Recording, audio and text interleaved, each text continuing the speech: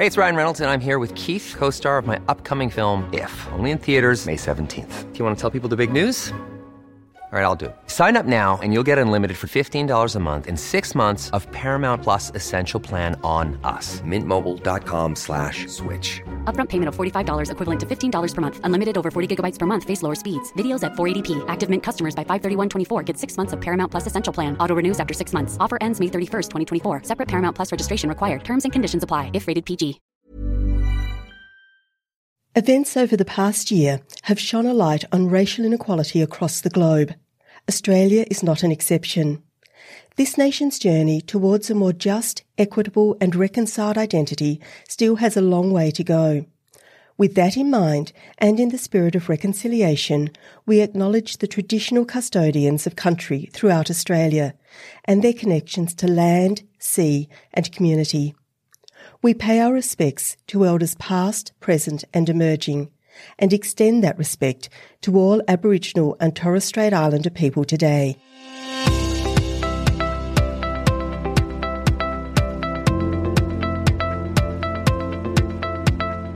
Hello and welcome to Policy Forum Pod. I'm Anna-Greta Hunter. I'm a cardiologist and physician and I'm the Human Futures Fellow at the College of Health and Medicine here at the Australian National University. I am all alone this week. Sharon, my podcast buddy, is currently travelling for work and unable to join us for this week's episode, and so I am flying solo. Please indulge that. The Policy Forum Pod, of course, is based at the Crawford School of Public Policy here at the Australian National University, and we're produced by policyforum.net. You can visit crawford.anu.edu.au/study if you want to find out more about the amazing range of degree programs and short courses that are on offer through Crawford. And I'm particularly struck each week that we speak to extraordinary experts in difficult policy areas, and that you can find further information on each of the areas that we touch on when you visit the website for Crawford, and particularly if you are interested in some further education there. We are in the middle of a series which we now recognise will be ongoing of systems under strain, and we're currently focusing in on the healthcare sector. We've had 2 episodes so far. We spent time with Dr. Claire Skinner and Dr. Leslie Russell talking about the emergency department crisis and the challenge of hospital-based medicine in Australia this year, particularly through the context of COVID and the years beforehand. Last week's conversation with Dr. Louise Stone and Dr. Phil Kiteley was an extraordinary one, a really deeply affecting conversation, particularly thinking about the stress and strain on the healthcare sector, the real challenges in primary care, and the way in which our mental health system is causing distress, I think, for healthcare workers and for a lot of patients and their families. It's a conversation that I'll certainly go back to and one that I've recommended to many people to listen to. So today we're going to continue the conversation around health policy. We're going to turn our attention to another area that I'm quite passionate about myself. It's often assumed that problems in healthcare are purely a result of underuse, that we don't have enough tests, enough doctors, that we're not getting enough treatment. But according to work that is done around the world, particularly through an organisation called Choosing Wisely, there is strong evidence that there's overuse within our system, that there's unnecessary care, and that the unnecessary care and the overuse leads to harm and poorer outcomes for patients. In one study of New South Wales public hospitals in 2016 to 2017, researchers found that between 11 and 19% of instances across 27 procedures were low value. Arguments for changing this aren't simply about waste, but for patients, these unnecessary tests and procedures can lead to harms, including the procedural risks, unnecessary treatment, unnecessary stress and distress around diagnoses that will not be consequential. It's a complex area of healthcare, but one that really does deserve quite a lot of our attention, particularly as we look at the healthcare system that's under strain. So today on the pod, we want to talk about why low-value care has become such an issue in our healthcare system and how we can reframe the debate so that patients and meaningful relationships are at the centre of all that we do as healthcare workers. So with us today, we have 2 fabulous guests, and I will get them to both introduce themselves. Maybe we'll start with you, Kylie Woolcock. Would you mind introducing yourself to the audience? Thanks, Anna Greta. Yes, I'm the CEO of the Australian Healthcare and Hospitals Association. We're the peak membership body. Our members come from the public and not-for-profit hospitals and healthcare services. We're quite unique, I guess, in the not-for-profits, in the peak body space, in that we don't represent any one part of the system, but we're really interested in how the system works together to deliver the best outcomes for Australians. Fantastic. And beside Kylie is Rachelle Bookbinder. Rachelle, would you like to introduce yourself to the audience as well? Yeah, thank you, Anna Greta. I'm a rheumatologist, an academic rheumatologist and clinical epidemiologist, and I work at Monash University in Melbourne, and I'm a clinician also at Cabrini Health. I'm also an NHMRC Investigator Fellow, and my area of research is really around trying to reduce low-value care, and more recently also interested in carbon-neutral healthcare as well. Rachelle, you also wrote a book, I think, in the last year or so, and you're very welcome to give that a plug if you'd like to at the beginning or the end of today's conversation. What sort of stuff have you written about? Yeah, so our book is called Hypocrisy: How Doctors Are Betraying Their Oath. And it's based around, each chapter is around the Hippocratic Oath, that pledge in the oath, outlining much of what you were talking about in the introduction, low-value care and why it's happening, and some thoughts on how we can perhaps address it. And importantly, it's written with Ian Harris, who's an orthopaedic surgeon in Sydney.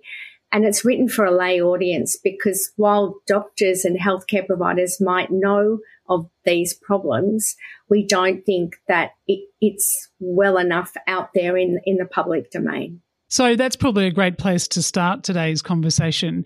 Rachelle, can you talk us through what low-value and no-value healthcare is? Sure. So it's been estimated that about 30% of healthcare is low value, and another 10% is actually harmful. There are many reasons for low-value care, but we sort of describe it in terms of too many tests, over-diagnosis, over-treatment, and the definitions of things like over-diagnosis and over-treatment are that the diagnosis or the treatment will not help the person in their lifetime. So it might be a correct diagnosis, but treating that diagnosis isn't going to help people, and in some instances it's going to harm people. I just wonder whether you'd like to give us some examples in practice. Where are the common places that we find low-value or no-value healthcare? So in my field of rheumatology or musculoskeletal healthcare, there are many, many examples. So we know, for example, that imaging people with non-specific low back pain is not needed for most people. So we only image if we're worried about serious causes. Yet we know, despite all our efforts over many years, that people are still getting imaging, and in fact, imaging rates are rising. And not only are they getting simple images like X-rays, they're getting MRI scans and CTs. And the problem is that most of the changes that we see on these images are just normal age-related changes, but they're misinterpreted and acted upon, and some of those can cause serious downstream harm. So you might operate on someone with degenerative changes thinking it's the cause of their back pain, and then you might get complications from that surgery. So that's an extreme example. But it also worries the patient. It costs a lot of money. Some scans like CTs cause irradiation, which is harmful, and it doesn't actually benefit the patient. They just end up more confused than ever. So that's one example, but there are many examples from screening for cancer and picking up cancers that will never harm the person in their lifetime. It happens with diagnoses where the disease definition has been broadened. So a good example is gestational diabetes, or diabetes that occurs in pregnant women. So the definitions have been widened, so more people get diagnosed, more women get diagnosed as having gestational diabetes, which means more tests, maybe more treatment. but we know that the outcome for both the mother and the baby is not different. So they've all been unnecessarily diagnosed and managed. And then it also occurs in identifying new diseases. And in my area, it's things like sarcopenia, which is now a ICD-coded diagnosis, and it basically means weak muscles as you get older. And I would argue that it's just a normal part of aging. So there are a few examples, and there are many examples across all of medicine. So listeners know that I'm a clinical cardiologist and I spend quite a lot of time working with patients. It's the dominant activity for me in a week. And I see this regularly in cardiology, overdiagnosis and people who have things done in a way that doesn't make a meaningful difference. And the two metrics I often focus on as a clinician are impacts, so tests or procedures that either improve quality of life or improve life expectancy. And I wonder how good we are as a profession at talking about those two metrics when we're thinking about tests, or we're thinking about treatment, or we're thinking about using labels of diagnosis. Thinking about this from a patient perspective, patients can on occasion expect tests and be looking for diagnoses for their problem. And so it's part of the doctor-patient dynamic is the need for investigation and the need for discussion. What role does low-value and no-value care play in that dynamic between doctors and their patients? Well, I think it's very important. Unfortunately, I think that patients increasingly expect tests and expect to find a cause and expect treatment, and they don't well understand the segue between doing a test and causing harm. So patients think that the decision about what to do starts after they have the test done. So that's something that's really hard for patients to understand, that actually doing the test in itself can be harmful. And I think that in terms of our relationship, it's often easier to do a test than to talk to the patient about why it's unnecessary and why it might actually cause more harm than good.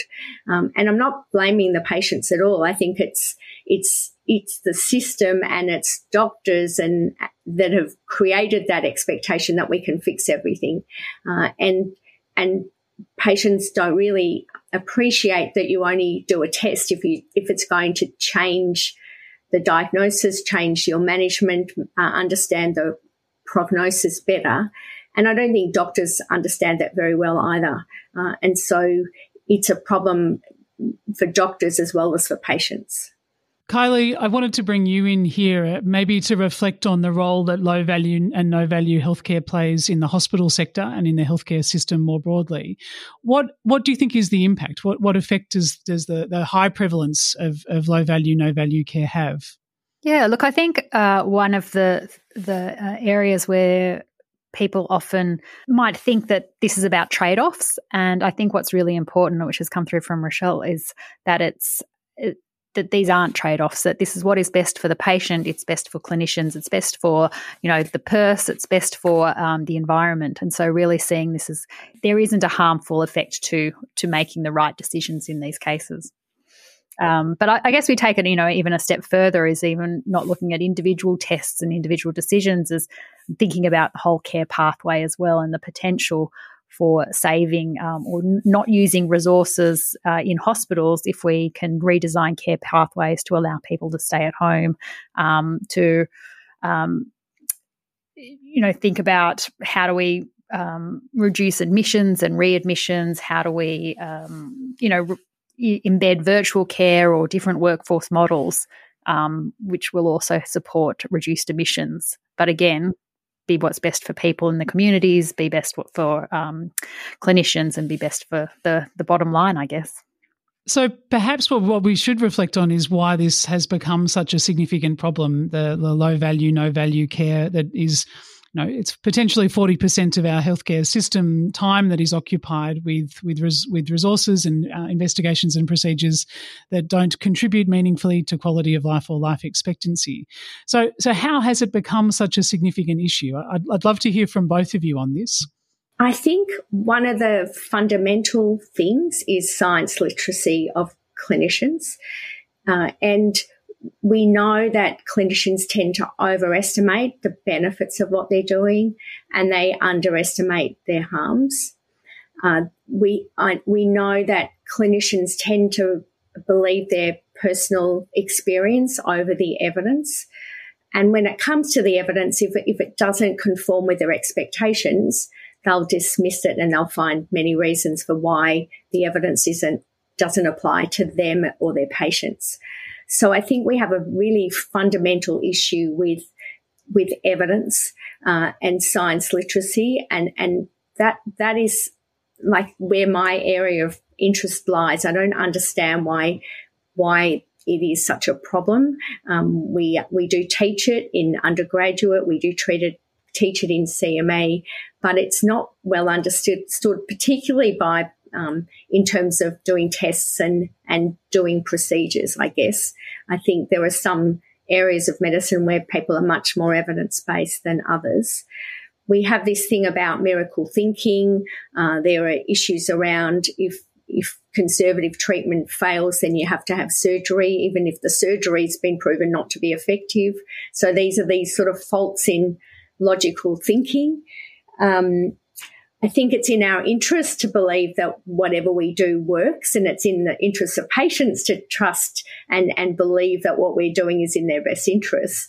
But I think we have to really stop and it's incumbent on both clinicians and patients to ask questions. Why am I having this? Do I really need it? What would happen if I do nothing? What would happen? What are other alternatives? Could I do it later? What are the potential risks as well as the harms? And importantly, and something I don't think is well discussed, is what's the evidence that this treatment will actually benefit me? And in many of the trials that we do where we find things don't work, the bottom line is the clinician will, if they're going to offer that treatment, they need to tell the patient, well, actually, I think you should have this, but the evidence from trials showed that it actually doesn't work and it might harm you. Then I think if you told that to a patient, they wouldn't want that treatment. So, I mean, that's one of the reasons we wrote the book, is that we want patients to ask more questions. Absolutely. There are a large number of areas, in fact, in medicine where the evidence base is not gold standard, where we don't have great quality randomised double-blind controlled trials to inform those clinical decisions. And sometimes the recommendations we do are on expert clinical consensus as opposed to any sort of scientific basis. It's complex territory for clinicians and for patients. Kylie, I'm interested in why the healthcare sector continues, I guess, not that we're allowing it to take place, but we know even within our public hospital and our not-for-profit sector that low-value, no-value healthcare occupies quite a lot of time and resources. Are there drivers, do you think, within the system that are perpetuating this, that need some consideration? Yeah, look, absolutely. I think, and the Productivity Commission released their report last month, which really highlighted that innovation in service industries such as healthcare, which are very dependent on government regulation and funding, it's that diffusion of ideas and and being able to adapt business models, which is a real problem in the health sector. And I think that we're really seeing that with low-value care. It is such an enormous system that's influenced in so many ways, and our funding models, for one, really drive activity or incentivize activity over the outcomes that we're actually achieving. And it will require a whole range of partners to come together to shift the way we do that. I suspect we should just pause on that for 1 second. Could you describe what activity-based funding means in practice, and how common is it across the health system? Yeah, so I guess in its simplest form is that you get paid to deliver a service. It's not linked to the outcome that's achieved, and so the more services you provide, the more money you get paid. And I think the challenge with that is, on one hand, you do want people to be paid for the services they provide. The viability of services depends on it. But you also need to have a mechanism by which you can identify when services are provided that are not necessary. And I think that's the challenge that the system is sitting in at the moment. And so that might lead us to wondering why low-value, no-value healthcare has been difficult to address. And I often wonder whether the financial drivers are a dominant factor here. Kylie, what are your thoughts on why we have failed to reduce low-value, no-value healthcare with the attempts that have been undertaken so far? Yeah, look, I think funding is one of the elements. I think, though, that also data and the availability of data being in the right person's hands at the right time to actually influence their decision is a really big factor as well. We collect a lot of data in our health system, and it's been really important for informing, where do we direct resources and how do we implement policies and are they working? But where we probably have not progressed as far is in that relationship between clinicians and the patient at the time that they're providing care. How do we ensure that they can make decisions about care based on, the actual information that's available? And there are a whole range of issues, again, that influence that, from what is it that we're measuring? Again, we continue to measure activity. What are the outcomes that actually matter that we should be measuring? And how do we actually put those in the hands of people when we've got such a fragmented system in terms of, our hospital system and primary health care, if technology is not allowing our systems to talk to each other, and that the data is not centred around people themselves. There's a whole range of issues that need to be addressed, I guess, in terms of putting the right information in the right person's hand at the right time. So we've got activity-based funding, and then we've got the things that we're measuring and what might actually matter. Rochelle, I'd be fascinated to hear your thoughts on this. Yeah, no, I was going to say that, I don't think we've totally failed. So I look at things like knee arthroscopy, where the rates have declined in Australia and other places. And if you look at a place like Finland, they've declined for knee arthroscopy, but they've also declined for arthroscopy at other sites. And so I think it's also about a tipping point where enough clinicians are doing the right thing, believing in the evidence, and their peers are seeing what they do, and that creates a shift in clinician attitudes, and then hopefully patient attitudes.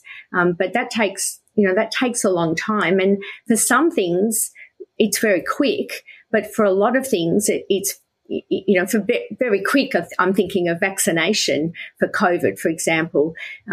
Very quick. We did it all in a year or two. Whereas things like arthroscopy, it's taken about 15 years before the first trial showing it didn't work for us to actually influence enough orthopedic surgeons to stop doing it. I'm not saying it's disappeared, and there's probably still too many being performed. But there's been this tipping point where people now know that it's not the appropriate thing for at least this type of problem. And so I think we need to get the message to clinicians quicker, but we need some drivers that will help them to do the right thing as well. So, Rochelle and Kylie, you've given me some glimmers of hope, and we're going to take a really quick break now. We'll come back after the break and we will flesh out our solution framework. Late bloomers tend to have more curiosity. They tend to have more resilience. There's stories and mythology that this country has woven around Black men. What if everything we've been taught is just all wrong? What's worth more than this fear right now? And that rising after failure is part of the glory of being a human being. Listen to deeply personal, insightful, and thought-provoking stories from the world's leading thinkers and doers. Listen and subscribe to The Unmistakable Creative wherever you get your podcasts.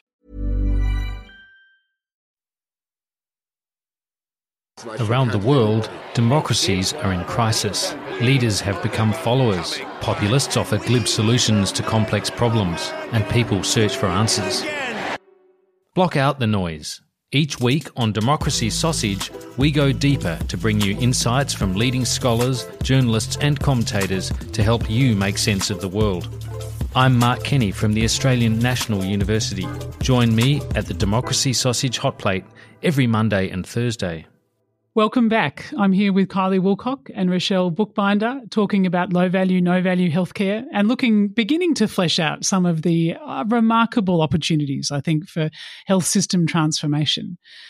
And I'm remembering the conversation that we had last week with Louise Stone and Phil Kiteley about mental health and about primary care, and particularly the powerful conversation with Louise Stone about the mental health and wellbeing of healthcare workers, particularly through the last couple of years. this health system is in crisis as it stands, and I think the opportunity for transformative change that improves outcome not just for our patients but also for the healthcare workers within the system is really important. And so I thought we might start there, reflecting on rates of burnout, which are estimated to be quite extraordinarily high in parts of our healthcare sector, and wondering whether there's any relationship here between the waste that's in our system and some of the perverse incentives that exist within our healthcare system, and the impact that has on the well-being and the mental health for people who are working within that healthcare sector. Rochelle, do you think there's a relationship there, or do you think these are unrelated factors? This isn't my area of extensive knowledge, but speaking personally, I think that there is a relationship. And even for me, when I see waste, I get upset. And, why am I trying to push the wheelbarrow up the hill? In my day-to-day practice, I see it all the time. And it's burning me out. So I can imagine that for others, and I'm not a frontline worker. I haven't been involved in COVID. I'm sure that's a factor as well. We do see, so much waste, so much low value care, and that just means that we're depriving people who do need care of our time and resources, I think. I think anecdotal evidence might be some of the best stuff that we have in this area, and certainly clinically, the work that I do, when we used evidence-based practice and we take a patient-centered view and we can work with patients and their family in achieving the things that matter to them, it's rewarding for us personally. It's a tremendous professional privilege to be part of a caring relationship. And I know that in my professional career, that's been a big part of keeping my health as good as I can. And I'm really interested, Kylie, whether you think you can see this in the value-based healthcare framework, because I think we should move towards our solutions discussion. Do you think there are different ways to approach the provision of care, which care for both patients and for those looking after them? Yeah, I think what you've said is, it's really important to connect people to the purpose for them providing care. And I think value-based healthcare provides that framework. I think the challenge that we're seeing at the moment is that through burnout, people, change is hard. People need to have time to think about this. So we are going to, and we can't, fix some of these health workforce shortages in a quick enough period to actually provide people with that space and time to really reflect on how they can do things differently. I would suggest that means that we do have to be a little bit creative, and we need to really think about what tasks people are doing that they could provide, give someone else to do. And it may not even be within the clinical workforce. It's about, the non-clinical tasks that they can hand to someone else. And I think value-based healthcare provides a way of looking at that care pathway, thinking about the different elements that occur across that pathway, and also providing a sort of a supportive team environment, because as you mentioned, it's the support from your colleagues which is going to help you through the difficult times and really focus people on, well, how do we do this together given the outcome that we want to achieve? So, Kylie, let's get you to explain value-based healthcare. We've used the term a couple of times now on the pod, and we really should flesh that out. So could you explain what a value-based approach is within the healthcare sector and why that's different from our current model? Yeah, so it's a term that was coined by Elizabeth Teisberg and Michael Porter in the 90s, which was about thinking about healthcare in terms of the improvement in outcomes for the resources or the costs, and looking at an entire care pathway. So you're not looking at isolated experiences of healthcare, but thinking about a person's outcomes and experiences across that care pathway. It's obviously not a straightforward equation, and it's not easy to measure. And I think we need to be really conscious of that as we think about how do we actually implement value-based healthcare, because the more complex and chronic a condition is, obviously the harder it is to measure those outcomes and compare. I think one of the great risks we have in value-based healthcare is people jump straight to the cost side of the equation and start to think about it as an efficiency measure. But I think the important thing is that we really do start thinking about healthcare in terms of outcomes for the person involved. And in a universal healthcare such as Australia, we should be thinking about those outcomes for communities and ensuring equity as well. And thinking, given we do have this fragmented healthcare system, how do we think about the whole care pathway so that, the Commonwealth and the states working together in all manner of ways, whether it's the data, the funding, but really supporting that person-centred view.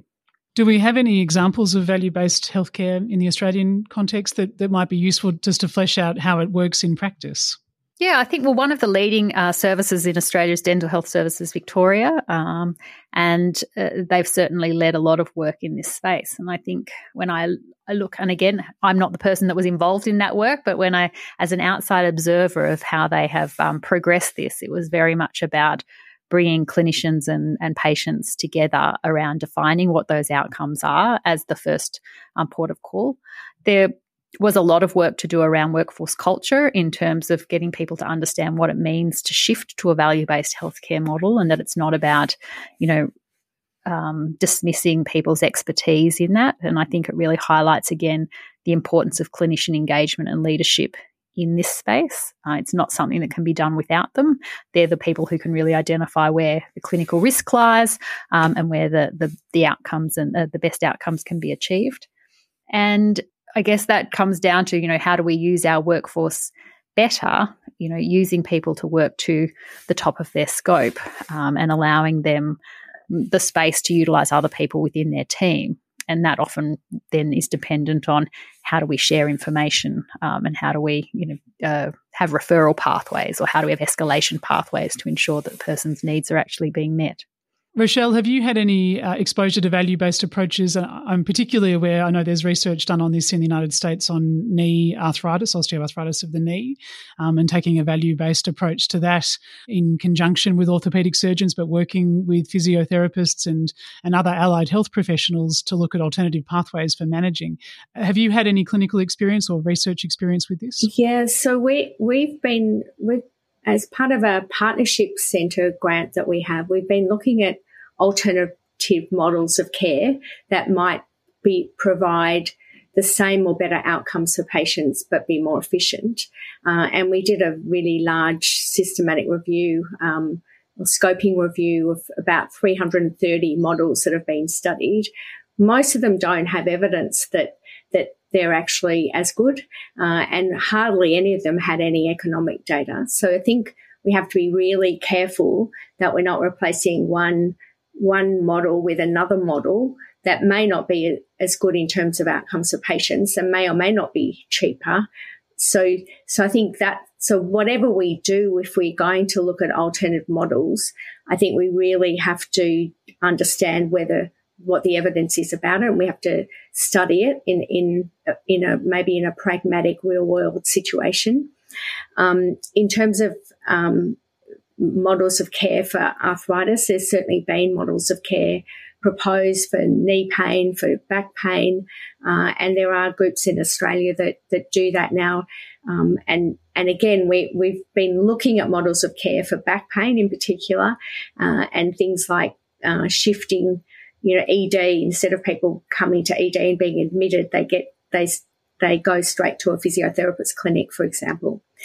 So I think that there's a lot of potential, but we just have to be sure before we jump in and just change everything that it's still going to end up being value for money and improved or the same outcomes for patients, and that it will also reduce the waste and the low value care. So I'm still waiting to see the evidence.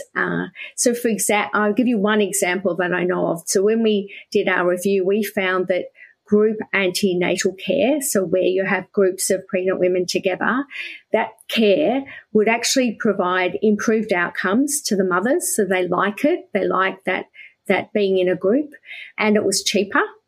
But there's no place in Australia that's doing it.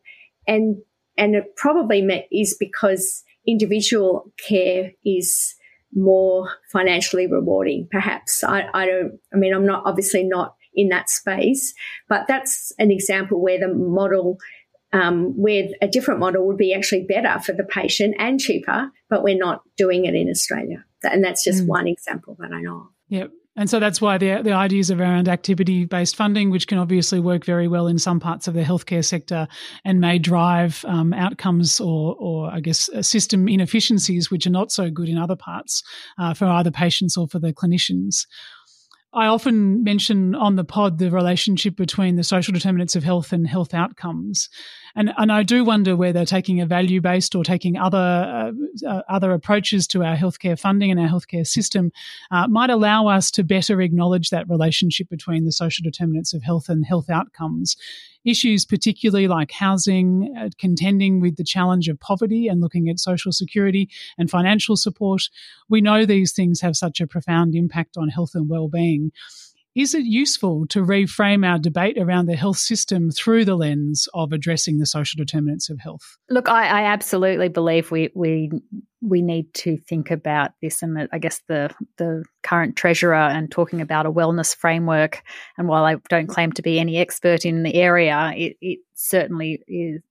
It sits well in terms of thinking about why we exist. You know, people don't seek out healthcare for the sake of healthcare. People seek out health. And if we come back to that as our reason for being, and our system is there to support people to be healthy, it changes the way that you think about care. There's actually a concept called positive health that we've written about in it. We did a Lancet series on back pain, trying to show that there's so much low value care there. And that's exactly what we were proposing, that we shift to a framework of positive health where people with back pain learn to self-manage themselves rather than relying on healthcare, because we know that it doesn't help. So I think that's something that might actually work, but we have to test it. So perhaps what we should do now is just touch briefly on the environmental sustainability issues. So the two areas that are worth consideration as we restructure or reframe or rethink the healthcare sector during a period of crisis is that relationship between the social determinants and the way in which we enjoy our lives, and then the environmental sustainability. And so that's from a healthcare sector around reducing the carbon footprint of the healthcare sector, and also thinking our way through the impacts of the changing climate. When we're talking about low value and no value healthcare, Rochelle, are there issues around environmental sustainability that come up when we consider low value, no value healthcare? Absolutely. In Australia, we know that 7% of the carbon footprint is due to healthcare, and that's the same proportion as all of South Australia's carbon footprint. So that just shows you that it's a big part of the carbon footprint. And we know that a lot of our healthcare is low value as well. So it's actually harming people and harming the environment for no or little benefit. So we definitely need to join the low value, no value conversation with environmental sustainability, because even if we got rid of the low value care, the 40% that we think is harmful or of no benefit, that's going to benefit the environment as well. So there's things like nitrous oxide, certain anesthetic gases that we know have huge carbon footprints. I mean, we can just do away with those straight away. And I'm sure Kylie will talk about the hospital side of things as well. Yeah, I guess I like to borrow from the recycling slogan that they use, in that we don't need a handful of people doing zero waste perfectly. We need millions of people doing it imperfectly. And I think that's where we really need to embed it in everybody's business. And that's what I'd be really interested in seeing. You know, some of this is about how do we as a system support making this easy for clinicians to do, which might be around how do we embed environmental considerations in our health technology assessments? How do we, structure our hospitals so that our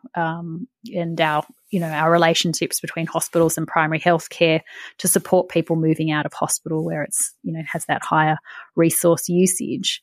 But it is also in the decisions that people are making every day and the conversations they're having. And I see a lot of the opportunity in our National Health Reform Agreement around health literacy, which was what Rochelle was also talking about how do we help people to self-manage. It starts well before people actually have a health condition that they need to manage. How do we have those relationships at a local level that can consider some of these social determinants and actually build structures that focus a lot more on prevention? It does strike me that putting the ambulance at the bottom of the cliff is a good spot for the ambulance, but maybe some of the hospital services should be at the top, and we should be working much more actively on prevention as a way, again, of reducing the carbon footprint from the healthcare sector, along with reducing the low-value, no-value care. Kylie and Rochelle, it's been so wonderful speaking to the two of you today. I feel so optimistic, and I'm filled with hope for ways in which we can address the remarkable challenges that are faced in our healthcare sector at the current time. We often ask our guests at the end to perhaps offer their one favourite piece of advice. I know there's a lot of discussion happening in Canberra and elsewhere at the moment on how to tackle the challenges that are faced within healthcare in Australia. And if you were given an opportunity to offer one piece of central advice, I wonder if you could share that with us today. Rochelle, would you like to go first? I mean, my wish list would be to get rid of fee-based altogether and just salary all of us, because then I think there would be no incentive for low-value care. We would only be doing high-value care. But I know that's probably an optimistic wish. I think it's a central piece of advice. We have to talk about money and finance here. Absolutely central. Great piece of advice. Kylie? I would say let's make it everybody's business, and let's, centre people's to have a shared vision around what we need to do and all work together on that. That's fantastic. Yeah, absolutely. I agree with that too. It's been great speaking to the two of you today. Thank you so much, Kylie Woolcock and Rochelle Bookbinder, for your time and your expertise, wisdom and kindness. Much appreciated. Thanks, Anna-Greta. Thank you. That was a remarkable conversation with Rochelle Bookbinder and with Kylie Woolcock, looking at the challenge of low-value, no-value healthcare. When I speak with patients in clinical practice, I quite often refer to tests and procedures through two questions. One, how does this improve your quality of life? And two, how does this change life expectancy? These questions can be really complex, and quite a lot of this comes down to establishing relationships between care providers and the patients that are looking for advice and assistance with a range of symptoms and concerns. It's a really challenging area, and an area in which there are often no hard and fast answers. If you're looking for further information regarding this, I do recommend choosing wisely.org.au as an organisation and as a resource to help answer further questions that you might find have arisen in your own life regarding the healthcare provision and the questions around the need for investigations and care. But I think today's conversation has been quite remarkable in fleshing out the way in which we could transform our healthcare sector from a system which really is around activity and doing things to people toward a system which is centred on outcomes, on patient quality of life and life expectancy when that's appropriate. I'm so grateful for the time that we've had today with Rochelle Bookbinder and with Kylie Woolcock. I very much look forward to continuing some of these conversations in the months ahead. So listeners, we'll leave a link to the publications that we've discussed in today's show notes. We love hearing from our audience, so please reach out to us on Twitter at Apps Policy Forum or APPS Policy Forum. You can send us an email at podcast@policyforum.net, or you can join us on Facebook at Policy Forum Pod. You just put that into the search bar and join our community of people discussing what's been happening with the Crawford School podcasts. We will, of course, be back next week. For now, from me, Anna-Greta Hunter, I'll see you then.